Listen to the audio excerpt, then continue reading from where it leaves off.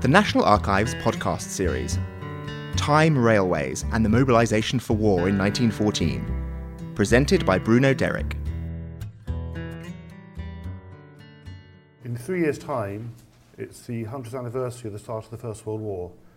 So, anticipating that 3 years early, I'd like to talk to you about a thing which was quite central to the start of the war itself, was the railways or mobilisation, railway mobilisation across Germany, and all that entailed.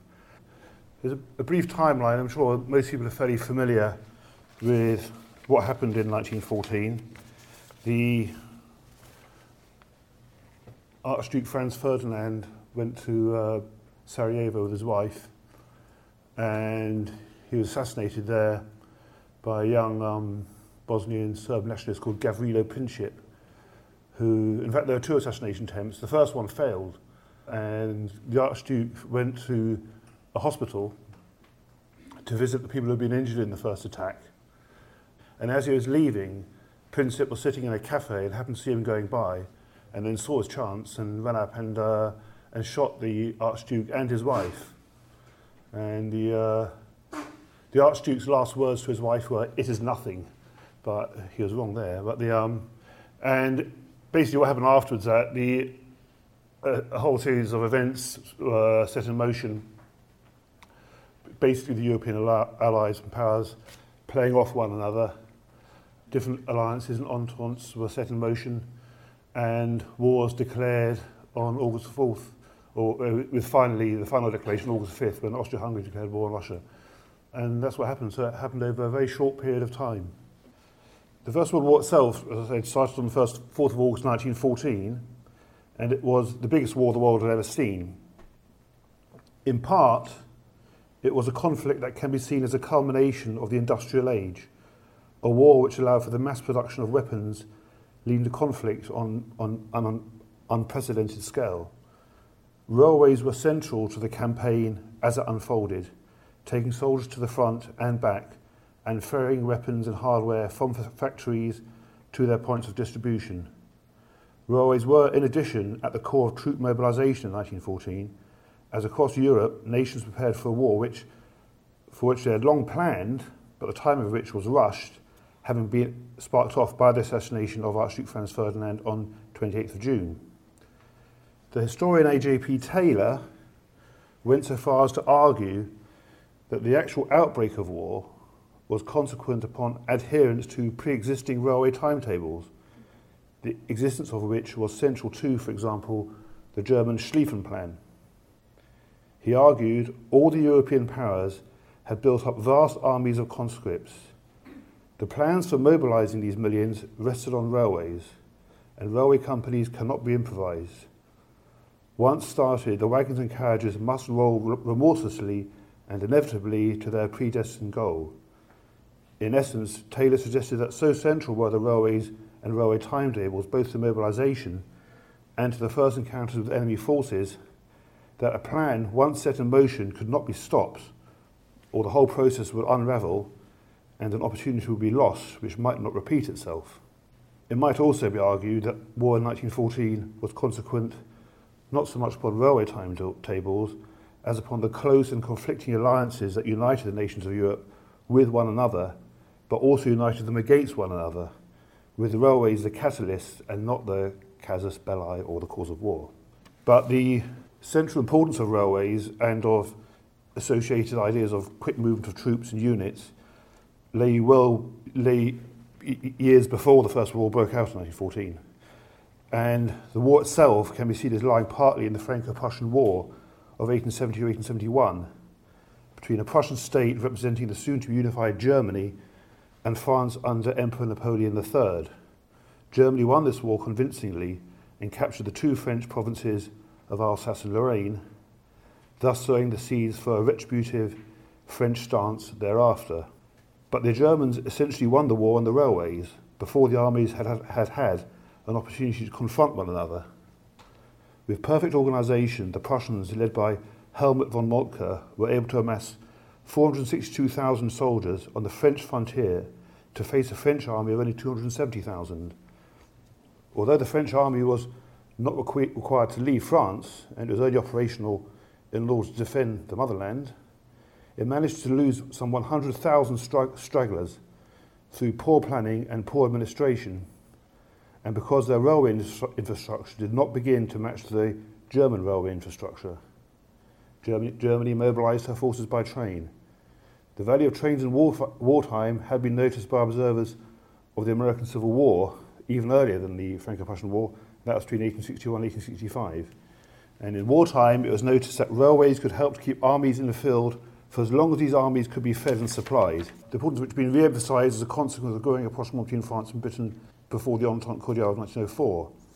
The growth of railways across Europe in the 40 years before 1914, with new lines being built and with capacities increased, and with virtually every major town and city being connected by railway lines, helped to convince the powers, Germany in particular, that the anticipated forthcoming European war would be a war based on movement and rapid attack. Hence the Schlieffen Plan. German preparations for war outlined in what's called the German White Book, anticipating a war against France in the west and Russia in the east. So the Germans, as a consequence of the Schlieffen Plan, were convinced that the war was going to be a war of movement and rapid attack. There was also a contemporary development in weapons of technology, such as the machine gun, which tended to favour defence rather than attack. Nevertheless, in anticipation of the war, European track mileage tripled between 1870 and 1914 to 180,000 miles, a growth particularly marked in Germany and Russia. Martin Clavel, the historian, wrote, "At the time of the Franco-Prussian War, it is recorded that a single line could carry 8 trains a day, a double 112, whereas on the eve of the First World War, the figures were 40 and 60 respectively. The French built more railways to link the towns and cities of a country that was still predominantly rural, but they built them mainly so that the army, 4 million strong in 1914, including reservists, could be quickly mobilised and deployed." So the German emphasis before 1914 was on building a railway network to meet the demands of the Schlieffen Plan, which anticipated an attack on France in the west, defeating the French fairly quickly before remobilising and sending the forces eastwards to confront the Russians.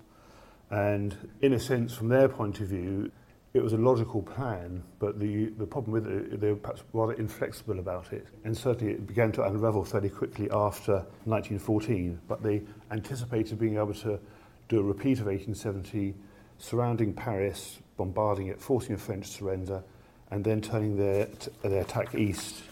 Looking at the immediate tensions before the war, the railways played a very large part in developing European tension before 1914. Growing military and economic prowess led to a grab for colonies at the end of the 19th century. Germany and France grabbed huge chunks of Africa, as did smaller countries such as Belgium and Italy. The Germans in particular became enthusiastic railway builders in their colonies, but the British, who had been longer established as a colonial power, were as enthusiastic. Before the Entente Cordiale of 1904, Anglo-French rivalry frequently revealed itself, and war between Britain and France seemed a real possibility. For example, the French felt threatened by the proposed Cape to Cairo railway, the dream of Cecil Rhodes, and the effect this would have on their African colonies. With improving Anglo-French relations, the British turned their attention to Germany and viewed with grave suspicion the proposed Berlin-Baghdad railway, which, with an anticipated line extending to Basra in the south of what was then called Mesopotamia, was seen to be a direct threat to British hegemony and being very close to India, which was seen as a British sphere of influence. Now, the railway itself, of course, was never built, but that's what the anticipated route was. And whoever prepared that map, which was done in 1916, actually did refer to German sort of territorial control via the railways, failing German freedom of the sea. So and then up in the top corner they showed how partly through the railways, the Germans were able to extend their territorial empire, if you like, in Europe itself. So you see the parts of Belgium they've captured in the west and Russia and Poland in the east. The line was nowhere near completion in 1914, as it was never completed, but German economic investment in the Ottoman Empire and overt British hostility to what the Germans were doing over there helped to cement German-Turkish relations, which had consequences for the British later on when you see events such as Gallipoli. One historian has argued railways having become so important, it is soon merely sufficient for one nation to announce the preliminary plans for a new railway to engender suspicion, hostility and jealousy in other powers. Professor Maurice Jastroff, writing while the First World War was still in progress, claimed, with perhaps a degree of hyperbole, no step, apart from the concession to build the railway, ever taken by any European power anywhere, has caused so much trouble, given rise to so many complications, and has been such a constant menace to the peace of the world. The Baghdad Railway will be found to be the largest single contributing factor in bringing on the war, because through it, more than any other cause, the mutual distrust between European powers has been nurtured. A railway, which is a medium of exchange of merchandise and of ideas, ordinarily fulfills the functions of binding nations together. In this instance, has been the cause of primarily pulling them apart. Germany itself, in 1914, some 40 years after her victory over the French in 1870, and unified as a single country since 1871, was unified under the auspices of Prussia, but regional differences and traditions and sometimes resentments were perpetuated within Germany itself. Thus, Bismarck's desire to nationalise the German railway network at the end of the 19th century to make it more readily available to the general staff in a time of crisis were in part thwarted. But a process of nationalisation or semi-nationalisation did start in the 1890s as the state started to buy up smaller railway lines, smaller private railway lines, and as they did so, the military assessed the strategic potential of the lines and rolling stock the state had acquired. In time, the German state was able to invest in railway companies across Germany, including the south. But their main focus was on the north and northwest, where Germany bordered Belgium and France, and where the envisaged war would start. The Kaiser was an enthusiast for battleships, as they could, he believed, either threaten the supremacy of the Royal Navy or topple the Royal Navy from its hegemony in the forthcoming Great War at sea. The German army, more presciently, saw the approaching struggle as a largely land-fought war, and seeing the vital strategic role of railways, demanded and got new lines and new carriages and new stations and new bridges and vast new junctions linking convergent lines. Nervous French and Belgian observers noted the constructions of sidings with elongated platforms in sleepy little villages that just happened to be on the German side of the border with France and Belgium. So they built new stations with very, very long platforms, only just to disguise troops prior to crossing the frontier. The German army in 1914, although untried militarily, save for odd colonial campaigns, was as ready as it could be for war. Her large standing conscript army stood at more than 2 million, including reservists, and mobilising troops could be fed into an excellent train network, which gathered units together at pre-arranged points of assembly to proceed to the front. Prussia had most of the publicly owned railways in Germany, but the state operated railways across the whole country alongside private companies, and even owned the Alsace-Lorraine railways, which the French were keen to seize, along with the territories through which the railways ran. Dennis Bishop and W.K. Davis in Railways and War Before 1918, which was published in 1972, said Germany was without doubt the most thoroughly prepared and experienced. She had a large and expert military railway department. The civilian military personnel, especially the Prussians, were organised largely on military lines, and their railways were easily converted to military use. Now in France, the French were well aware of the threat posed by Germany, and noticing German preparations in the up to 1914, concluded, rightly as it turned out, that a German attack on France would be preceded by an attack on neutral Belgium. The Schlieffen Plan, which was first prepared in 1904, initially anticipated an attack on Holland as well, but eventually that was ruled out. French foreign policy and military considerations were less nuanced than those pursued by the Germans, and in essence, her strategy was centred around recapturing the lost provinces of Alsace and Lorraine. French railways, like their equivalents in Britain, were privately owned, and before 1914, 6 major companies were responsible for moving goods and people around France, and troops as well, should the circumstances demand this, after an agreement had been reached in 1903 between the French railways and the French government. The French had learnt the lessons from the debacle of 1870 to 1871, or thought they had, and they had a railway regiment like the Germans. And the French military pressed for the construction of railway lines which headed to the German frontier. And the French had their version of the Schlieffen Plan called Plan 17, a number arrived at after the modification of previous plans. But Plan 17 was mostly concerned with the effective deployment of French units to the front line, wherever such a front line should emerge. And the German plan fused considerations concerning transport and railways into overall military objectives. Over in Russia, which was the second aspect of the Schlieffen Plan, because they anticipated a longer war with Russia once France and Belgium had been fairly quickly defeated.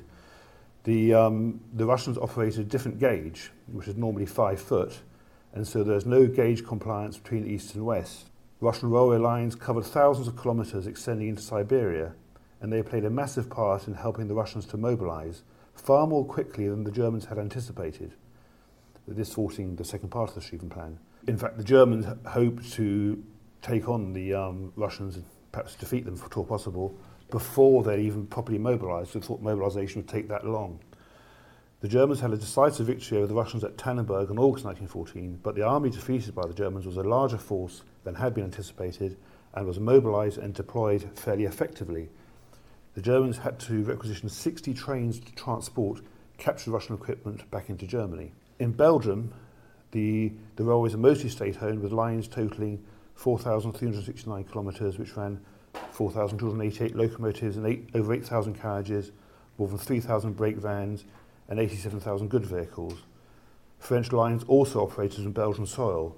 Germany, aware that the demands of the Schlieffen Plan violated Belgian neutrality, offered the Belgians the option of allowing the Germans to pass through Belgium unmolested. And the Germans even offered to compensate Belgium for any damage caused, paying for the train tickets as well, while at the same time and using all the existing Belgian facilities.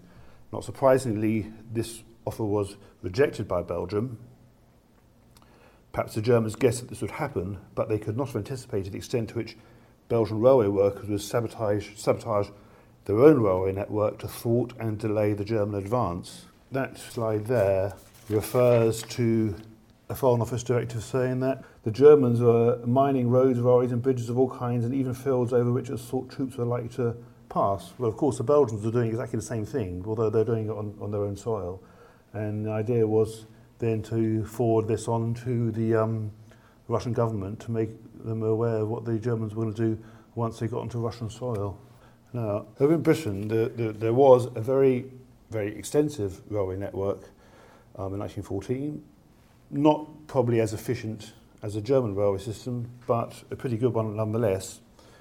And prior to the railway grouping of 1922, dozens of different railway companies competed with one another. British railways were fairly well prepared to meet what's happening in 1914. I mean, it had been anticipated to an extent. F.A. Mackenzie, who wrote in British Railways and the War, which was published in 1917, and therefore should be seen as part in terms of propaganda, wrote, "British railways have played a great and splendid part in the war, working with depleted staffs under war conditions. They have enabled England to move millions of men and millions of tons of munitions with the utmost rapidity and with an entire absence of confusion. The British state, as in France and Germany, acquired by royal proclamation the use of the railways during wartime, as and when the railways were needed to pursue the war effort. The British did not anticipate fighting a war on their own soil, but did anticipate the use of railways as a massive facilitator for troops in the forthcoming European war. Southampton and Newhaven were commonly used as ports of departure for the front, but other south coast towns were used as well. Train companies, particularly those based in the south of England, such as the London, Brighton and South Coast Railway, revised timetables and schedules accordingly, and the Royal Engineers had their own long-established railway branch by 1914. So all the big railway companies were printing their timetables as normal throughout 1914, and if you had a bit of money, you could go on a continental holiday. But by August, September, you start seeing these notes on there saying that holiday plans might be affected by the war, and you should take this into account, and and perhaps plan a winter holiday rather than a summer holiday. But in general, things did continue as normal, in fact. And later on, I think I mentioned that this is shown in one of the clips later on. They did actually say on one occasion, the holidays continent should just be delayed until Christmas time or January New Year, because they, it'll probably all be over by Christmas time. That was commonly felt at the start of the war. And that's the war diary of the 109th Company Royal Engineers. That's at the end of 1914. So they were actively involved in, at that stage, holding the German advance. And railway officials would have been, British officials would have been, railway officers would have acted as liaison with French railways, with French civilians, with French railway stations as well, liaison troops bivouacking and moving troops back and forth to the front. So that was done fairly efficiently. And then that's the war diary for number 1 railway company in Longmoor Camp, which basically records their mobilisation from the start of the war and their journey down to Le Havre, to Southampton and then to Le Havre. And it records what they're doing as the war unfolded. The British Railways effectively were under the control of the Railway Executive Committee. And this was set up during the Second World War as well. But in the First World War, perhaps anticipating the coming war, the railways were set up and it assumed responsibility for existing decisions affecting railways in wartime. British troops started to arrive in France within days of the outbreak of war. The fact that French railways were able to move some 115,000 BEF troops to a front line that was narrow and porous in the early days of the conflict shows that the French railways were in a greater state of readiness than had been previously assumed, especially by the Germans. The British appointed officers, French-speaking wherever possible, to supervise the movement and deployment of incoming BEF troops, with Amiens acting as the chief junction. The war of movement proved short-lived.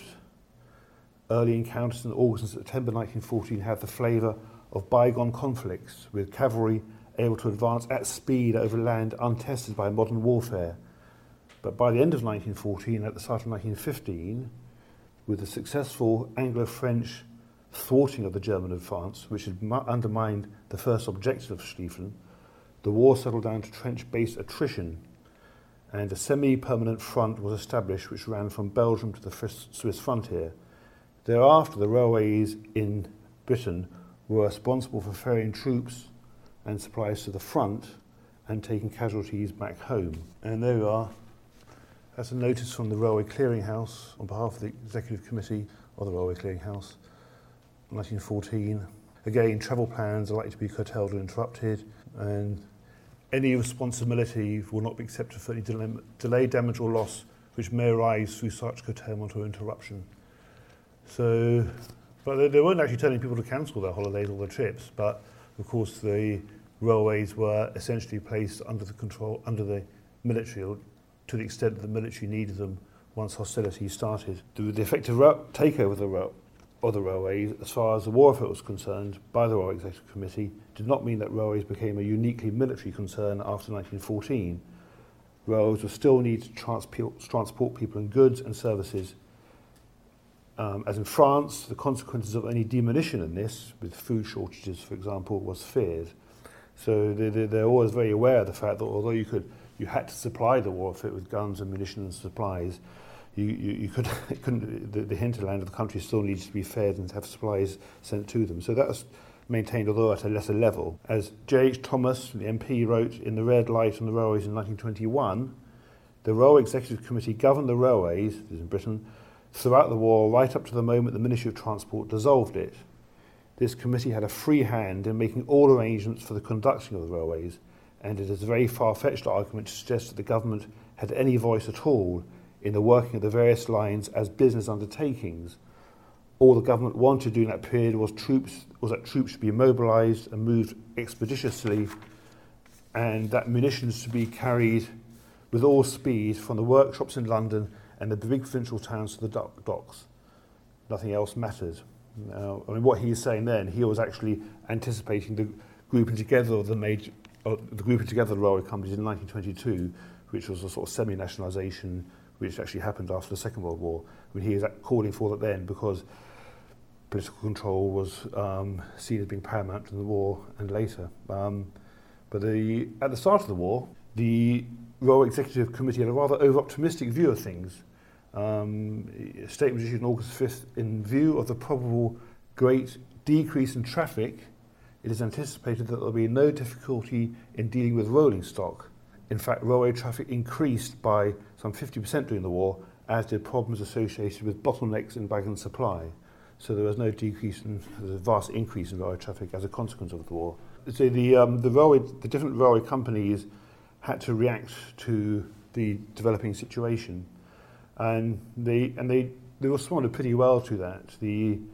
The Cambrian Railway Company on Friday, 1st of August, 2,000 officers and men, 76 horses, 40 carts, transport wagons, 200 tons of luggage were moved from the coast to Llanidloes, there to await further orders. The 9,000 reservists went from training camps at Aberystwyth and Porthmadog, returning to a number of different destinations in North and South Wales, moving to a central assembly point. The West Lancashires assembled in Lancashire on 33 LNWR trains. The Northumberland Territorials left North Wales, where they'd been training for the North East, in 19 trains, and so forth across the country. So they mobilised back to their normal counties of origin, or counties where they're based, before then heading south for Southampton. And they went back to the bases to await further orders, and further orders meant you'll be heading down to Southampton, and then you'll be off to France and Belgium. Very soon afterwards, though, casualties started coming back, and all the different railway companies were getting involved in this as well. And the Great Western Railway produced its own ambulance trains, but because they didn't know obviously what was going to happen, so some of these trains had sort of 20 beds for them, but 20 beds for the number of wounded who were coming back wouldn't have filled many trains. But all the different companies were laying on these trains, and the facilities, certainly at the start of the war, were fairly good.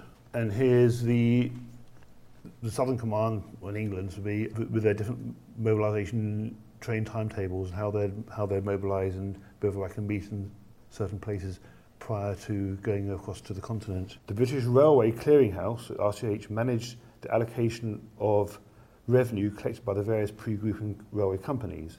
These companies all operated their own railway lines, but gained revenue from fares charged for passengers and goods travelling over the lines of more than one company. So the Railway Clearinghouse had quite an important organisational role in sorting out mobilisation in 1914. According to Philip Bagwell and the Railway Clearinghouse and the British Economy, 1842 to 1922, clearinghouse staffing levels were maintained throughout because of the importance of central coordination of the railways.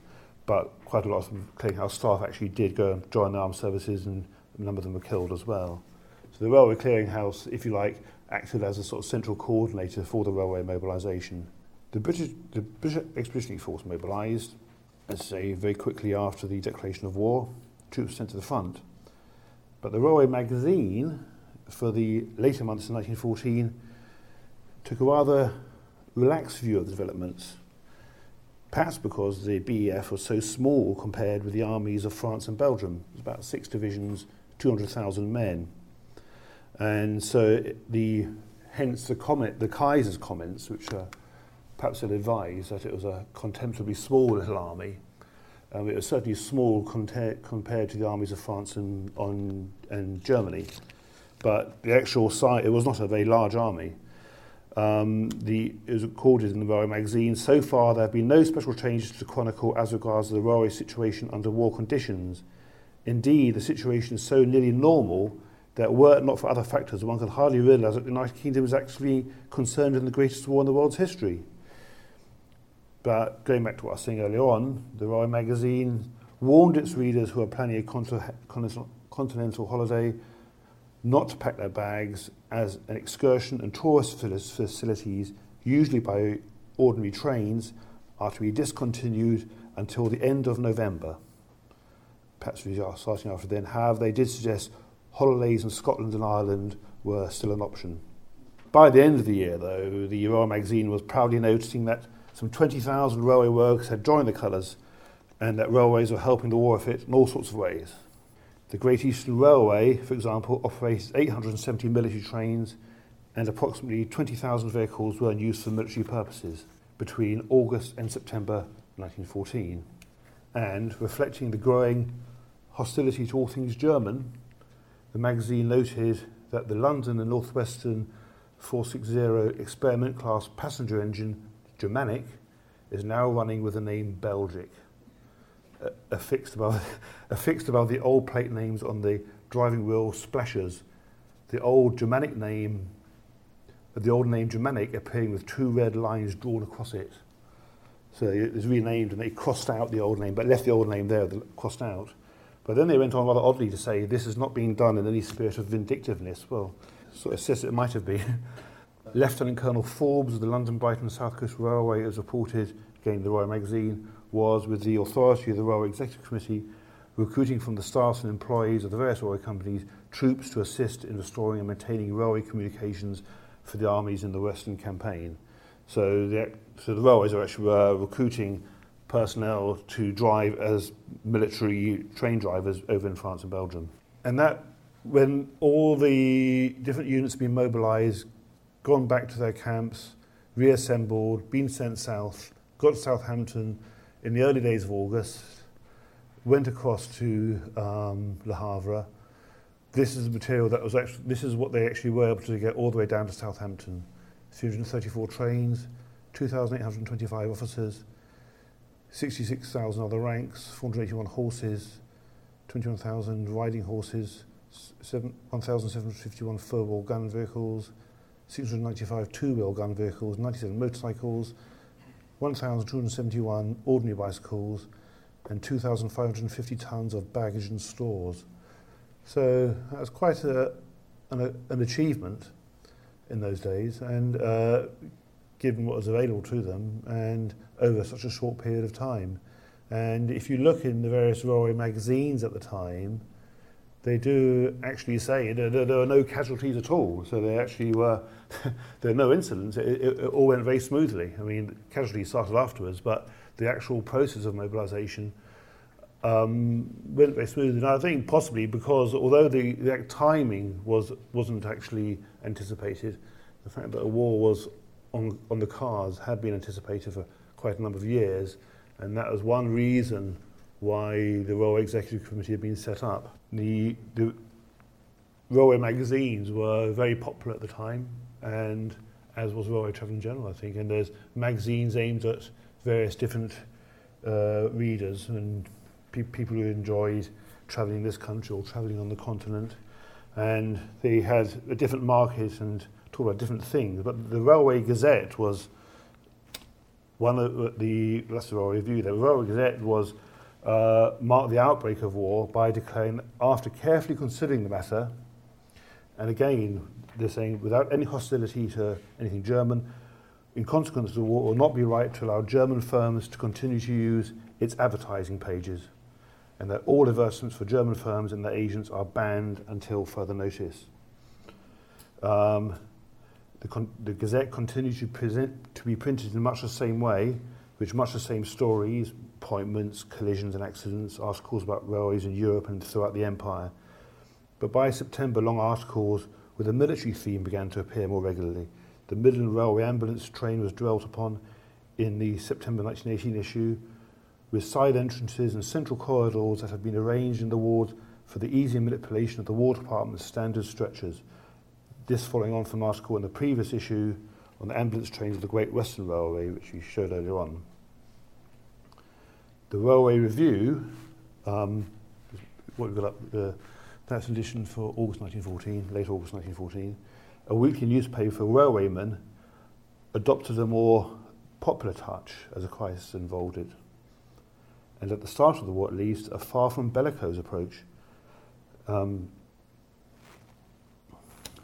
And in fact, if you read the Railway Review, you can see cartoons and poems which actually are rather poking fun at people who are being very bellicose and causing for war and busy sending troops off to the front there. So they actually adopted a more cautious approach, which people often, the outbreak of war wasn't universally welcomed in 1914 by any means. But by later on in the year, once, as I said, the German advances had slowed down and perhaps the nature of the war was becoming more apparent, war of attrition warfare, war of huge casualties. The review concluded an editorial on the 18th of September. As far as our railwaymen are concerned, we have to take a fresh hold upon our affairs. Our familiar outlook for the moment has vanished. We do not fairly realise what the next step will be. Uncertainty meets us on every hand. The only safe advice is to meet the duties which the eternal now brings us, and so we may emerge under a brighter sun because we have met them. And so they entered into the spirit of things within a few weeks. And again, that's another illustration there in the railway view, showing the layout of ambulance trains and how they would accommodate all the wounded and dying soldiers coming back from the front. So that was just a brief introduction to how the different railway companies across Europe prepared for war.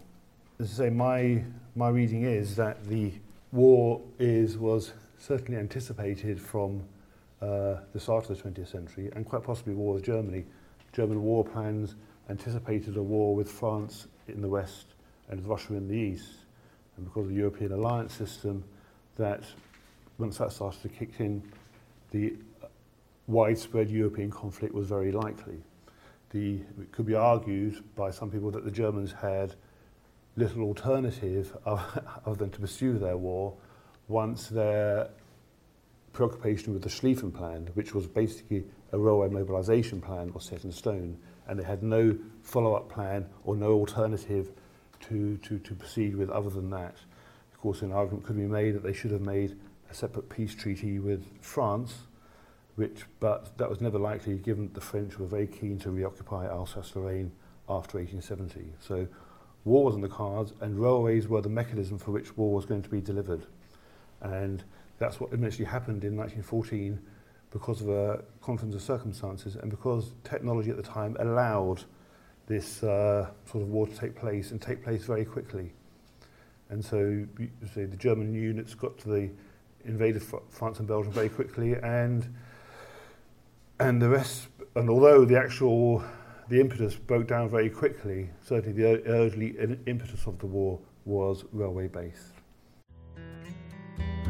This event was recorded live on the 16th of June 2011 at the National Archives, Kew. This podcast is copyright to the National Archives. All rights reserved.